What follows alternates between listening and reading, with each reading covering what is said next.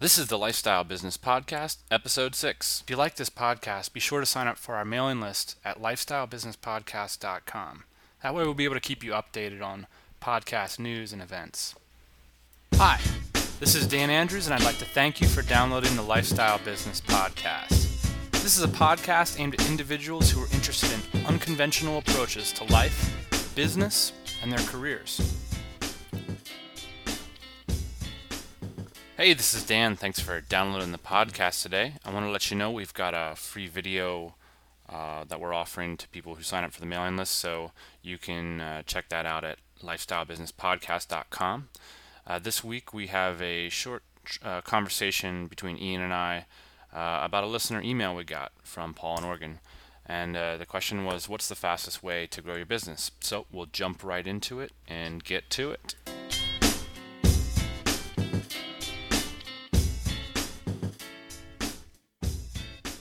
Okay, everybody.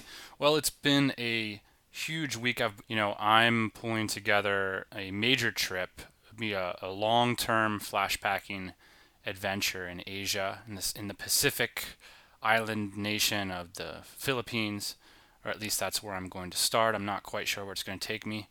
My friend and colleague and co-host Ian, thanks for joining us, Ian. Thanks, Dan.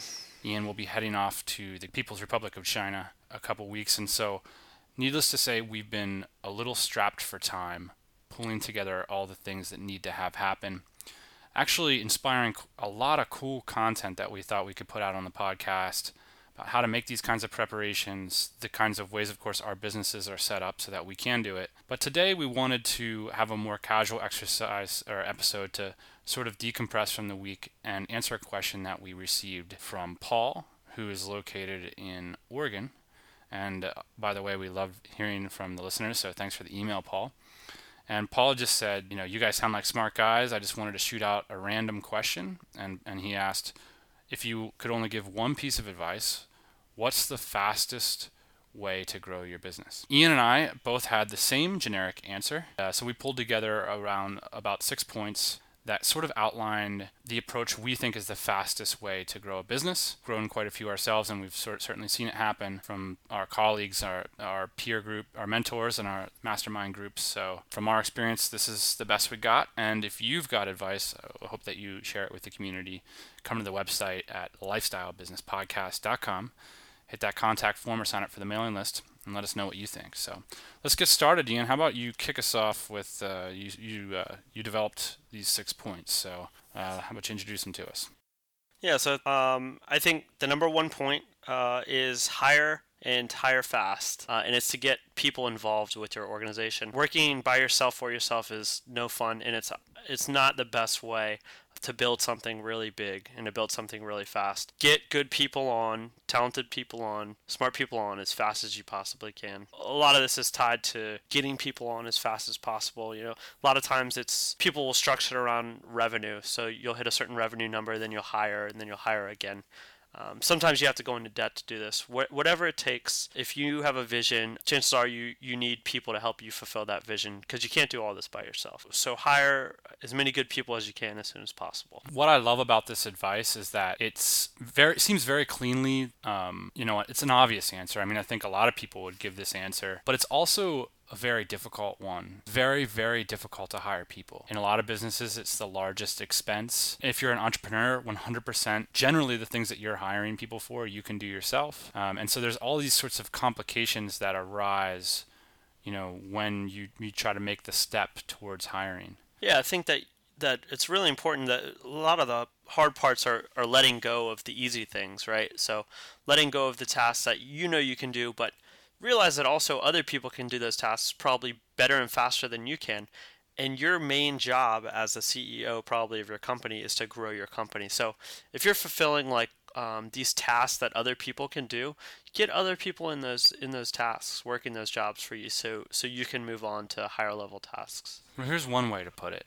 If you're an entrepreneur running a home-based business and you can't afford to hire people or even get outsourced individuals, whether it be a virtual assistant in the Philippines or Vietnam or India involved on your team, then the things that you're doing aren't valuable enough. And even the things that you're identifying, working towards, I think what happens is when you get into this like do-it-yourself mentality, you can get away with a lot more. You get away with a lot more stuff that's not valuable than if you were accountable to a budget and someone's salary and, ensuring that what they're doing is worth it. Yeah, for those of you that are still on your own or that haven't hired your first or second employee, it gets interesting when you get other people around you that you're accountable for.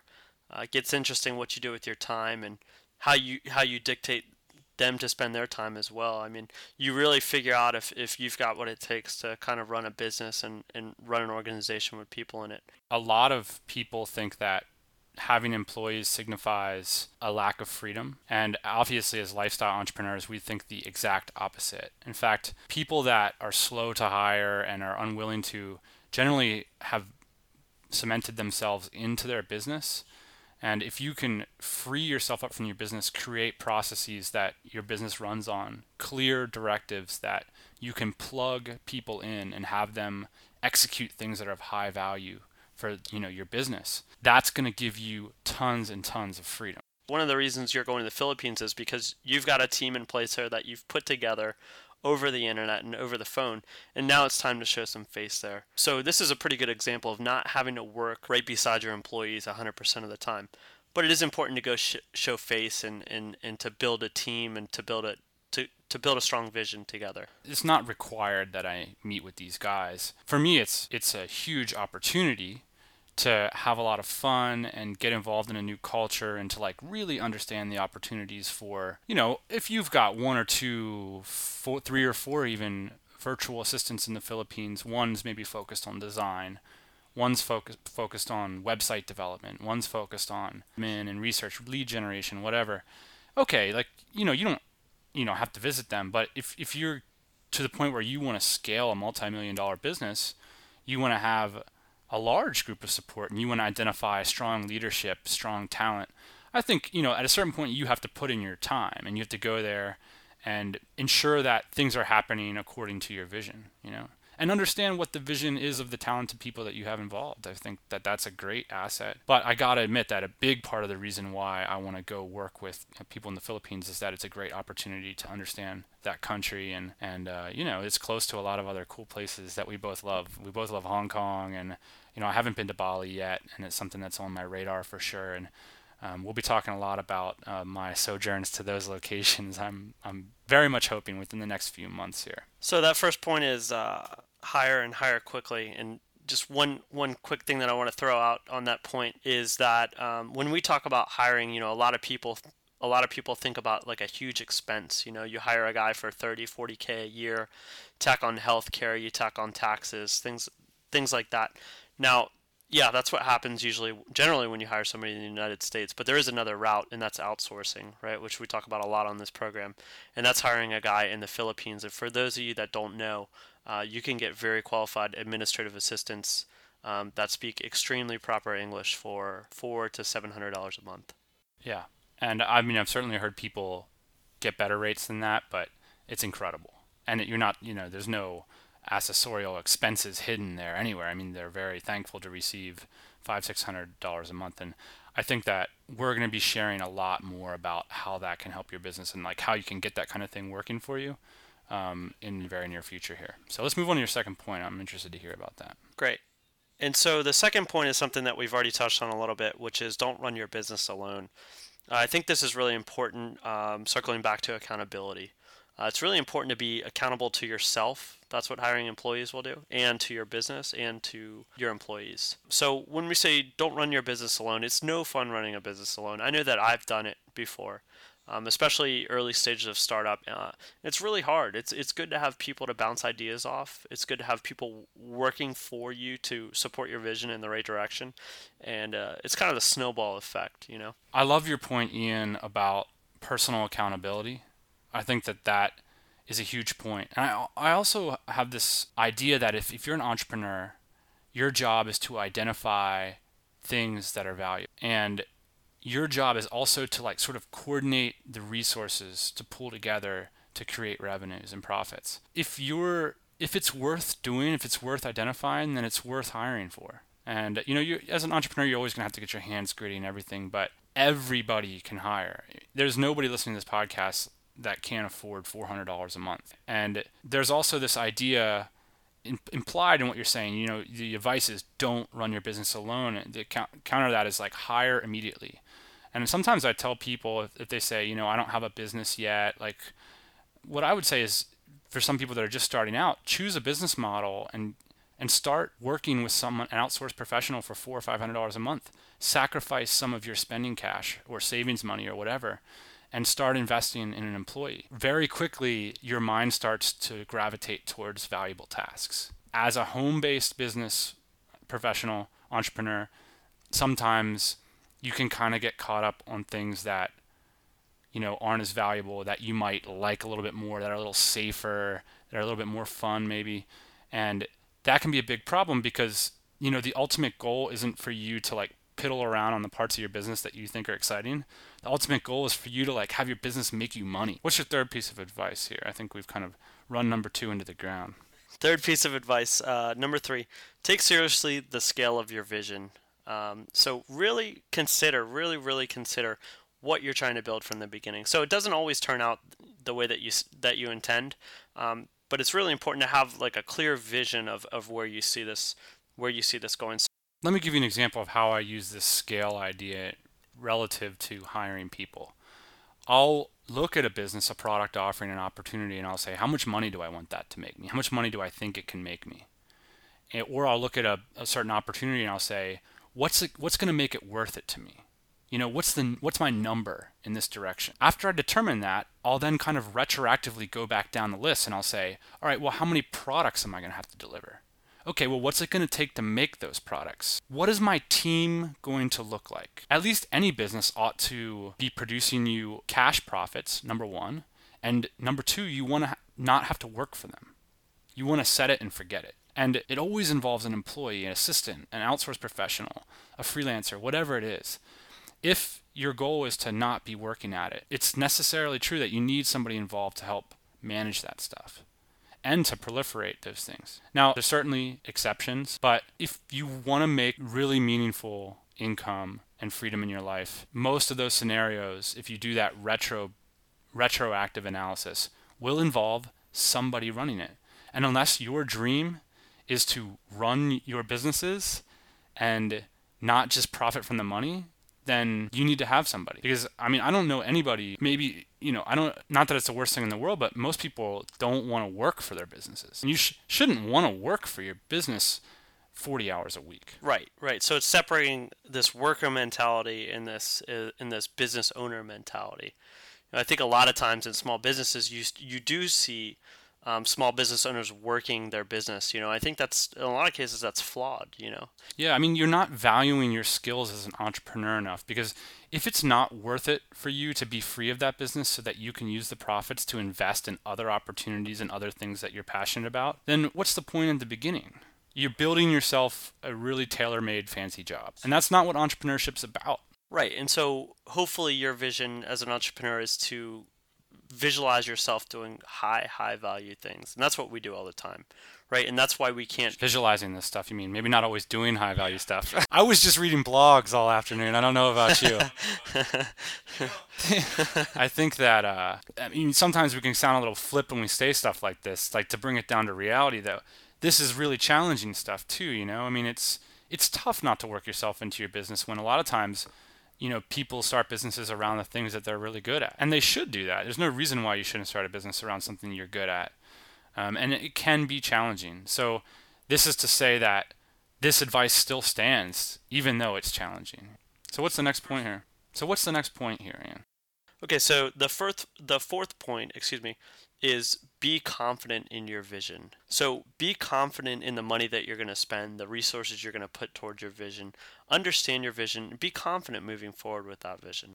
You know, here's the thing. If you want to be a successful entrepreneur, and I think what you're saying is that you have to be decisive. You have to pull together the data, and you have to make the decision whether you have enough data to make a decision, or whether you have to be decisive about what data you do need to make a decision, and if it's even possible for you to make a decision. But the bottom line is, don't waffle along. Like, if you pull together the data, I mean, immediately you should be pulling together the data and know what your target revenue needs to be in order to hire an employee. Be aggressive about it, and when you know you've got there, hire, and don't look back. Right, and so don't be foolish about it. But plenty of good inventions, plenty of good ideas got started without anybody asking anybody's permission, right? So people were just confident about it. They moved forward with their idea. They knew it was a good idea, and they moved forward. Now I have seen tons of examples of people moving forward on bad ideas because they didn't listen to people. But if you're listening to people, and they're affirming with you for the most part that you have a good idea, you really believe in your vision, your idea, move forward with it. Also test. Absolutely. Test your ideas, and there's awesome techniques out there about how to test. From time to time we send out some case studies, so if you want to see those, get on the mailing list. And certainly we need to pull together an episode about testing and how that's benefited some of our businesses. Let's get on to the next point here. So the next point here is about the people that you hire, and that is manage and manage well. And that's kind of a vague point, but what I'm trying to say here is that it's really important that you take time to manage the people that you hire. It doesn't do you any good to bring people in and not have a clear vision for what they're going to do and not share it with them. So you really gotta manage how people are going to spend their time and have expected deliverables and know what kind of progress they should be making for themselves and for the company. There's a couple anecdotes that stick in my head about this point. One is the founder of Pandora. I believe it was Pandora, the business. Some great anecdote about how the founder took 100% responsibility for the first 100 personnel decisions, and just shows you how important they considered getting the right people involved.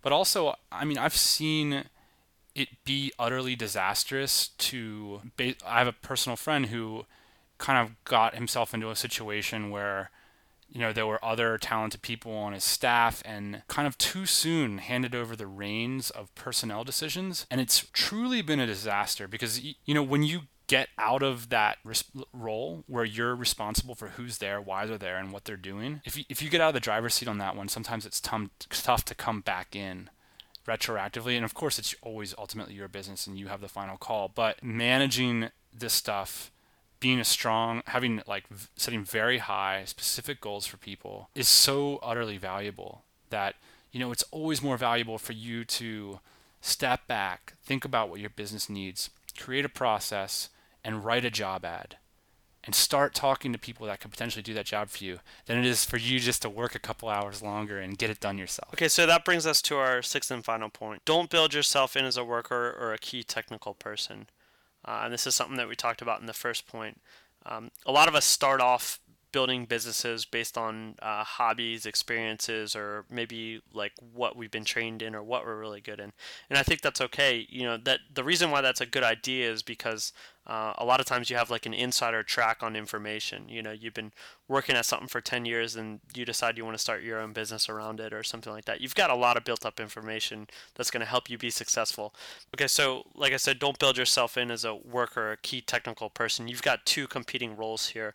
One is running the business, and then the other one is being the key worker, the key technical person. We often call those people engines, right? Like people that kind of consistently apply huge amounts of time and effort to specific tasks, whether they're a copywriter or a designer or a salesperson. Yeah, and it's really hard to be both, at least successfully or moving forward. And we're talking about building big things here. So if you want to build big things and you want to move mountains and you want to grow your business fast, you've got to get workers in place. Two anecdotes again pop into my head about this one. One is your business. You are an industrial designer, a very talented one, and despite that, you've hired industrial designers. And something interesting happens when you let go of your technical expertise and you become the entrepreneur in the business. And I think that this might have been a little shocking for you too, as you are an expert industrial designer, but that how much more effective you can be when you're actually managing people that what they're supposed to be producing. Your role then becomes not to be the content engine or the creation engine, but the integrator, the person who understands their product needs to be, what the output needs to be, and then ensuring that you're communicating across that a broad spectrum from suppliers to end users to everyone. There's a lot to coordinate in a business, Right. And I think that it just goes to show that have some design talent, and when I was a worker, I was pretty good at it. But the bottom line is that I'm much better at pulling people together, and I'm also much better at pulling together the right person for the right job. Well, it's valuable. It's more valuable in almost every case as well, which is interesting. Yeah. So even if you weren't better at it, it's worth getting good at. It's worth practicing, because in your business, some designer off the street isn't going to know how to integrate, these designs across a network of suppliers and customers. Like, that has to be your role. And like you said, if you're trying to do both, you're losing tons of efficiency, because there's something about that switch back and forth when you're like in entrepreneur's mode and then you're like back into like grinder mode, where you're supposed to be creating X amount of work. At one of my corporate gigs, one of my roles was to evaluate, whether we should merge or acquire other companies. One time I was evaluating a really smart entrepreneur's business. He had grown his business. It was a design and manufacturing firm to $5 million. So he had a $5 million business. Pretty impressive personal income. The problem is that he had cemented his role into the business as a technical expert. And because he hadn't managed to create processes and a strong team and everything, the value of his business was really and truly significantly decreased. So, you'd think like at the level of $5 million a business would be immune from this kind of thing, but not the case at all. And, it really changed our valuation of his business, and it changed our idea of how valuable it was. So definitely, you always want to create businesses that are valuable to other people as well. And obviously, that makes them worth more. And so this is one way to do that, is to make sure you have strong processes and a strong team structure involved that doesn't depend on you as the fountainhead to really drive this thing. One other point about this hiring thing that, I don't know, might not be a significant point, but kind of resonates with me, because there's a lot of talk about the solopreneur, and there's certainly a lot of glorification of it, especially on the blogs and podcasts, and you hear about it all the time, like, you can do it, you can work from home and stuff. But I hang around with a lot of successful entrepreneurs, and I do travel the world for my business, and I see people who are doing this, and there are not a lot of people who have achieved 100% passive income, strong business assets, strong growth-oriented businesses all by themselves. Now there's some cool notable examples, but 9 times out of 10, maybe even more, when someone creates something really special that can create this kind of lifestyle, they've got people on their team helping them out. If hiring sounds too scary, get a virtual assistant and start outsourcing immediately. Look into those two things. That's going to really get you juiced up for the big transition, which is getting full-time people on your team. Yeah, good point. So in conclusion, I think we both agree that the fastest way to grow your business is to hire, and hire quickly. So anyway, thanks, Paul, for your question. Really appreciate you dropping us a line. Ian and I are getting ready for our big trips, and we're definitely going to be pulling together a lot of cool flash packing oriented mobile entrepreneurship sort of content in the coming weeks here. So hope to see you next time. Thanks, Ian. Well, as you've heard, we've both got a lot going on, but we're really excited to pull together some cool future episodes for the Lifestyle Business Podcast. Get on that mailing list. We got a free video for you. We're also going to be pulling together a bunch of episodes about our upcoming travels and how we're arranging our businesses to be able to do that. So make sure you subscribe in iTunes, and of course, we'd love to hear a shout out review in the iTunes store. And I'll see you next time. Thanks.